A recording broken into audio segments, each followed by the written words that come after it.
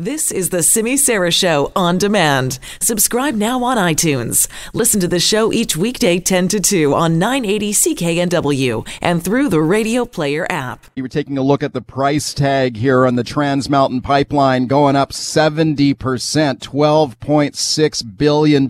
Remember, you own this thing now. This was a project was bought on behalf of Canadian taxpayers by Prime Minister Justin Trudeau.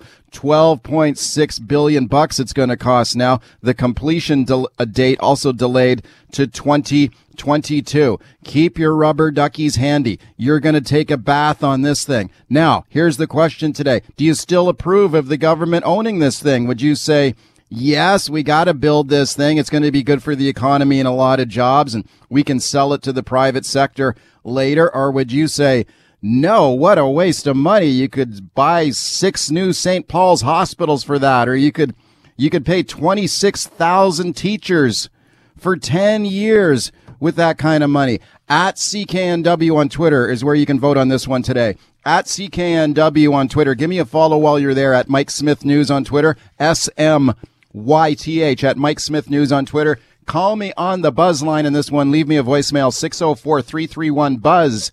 604-331-2899. And send me an email too, Mike at CKNW.com.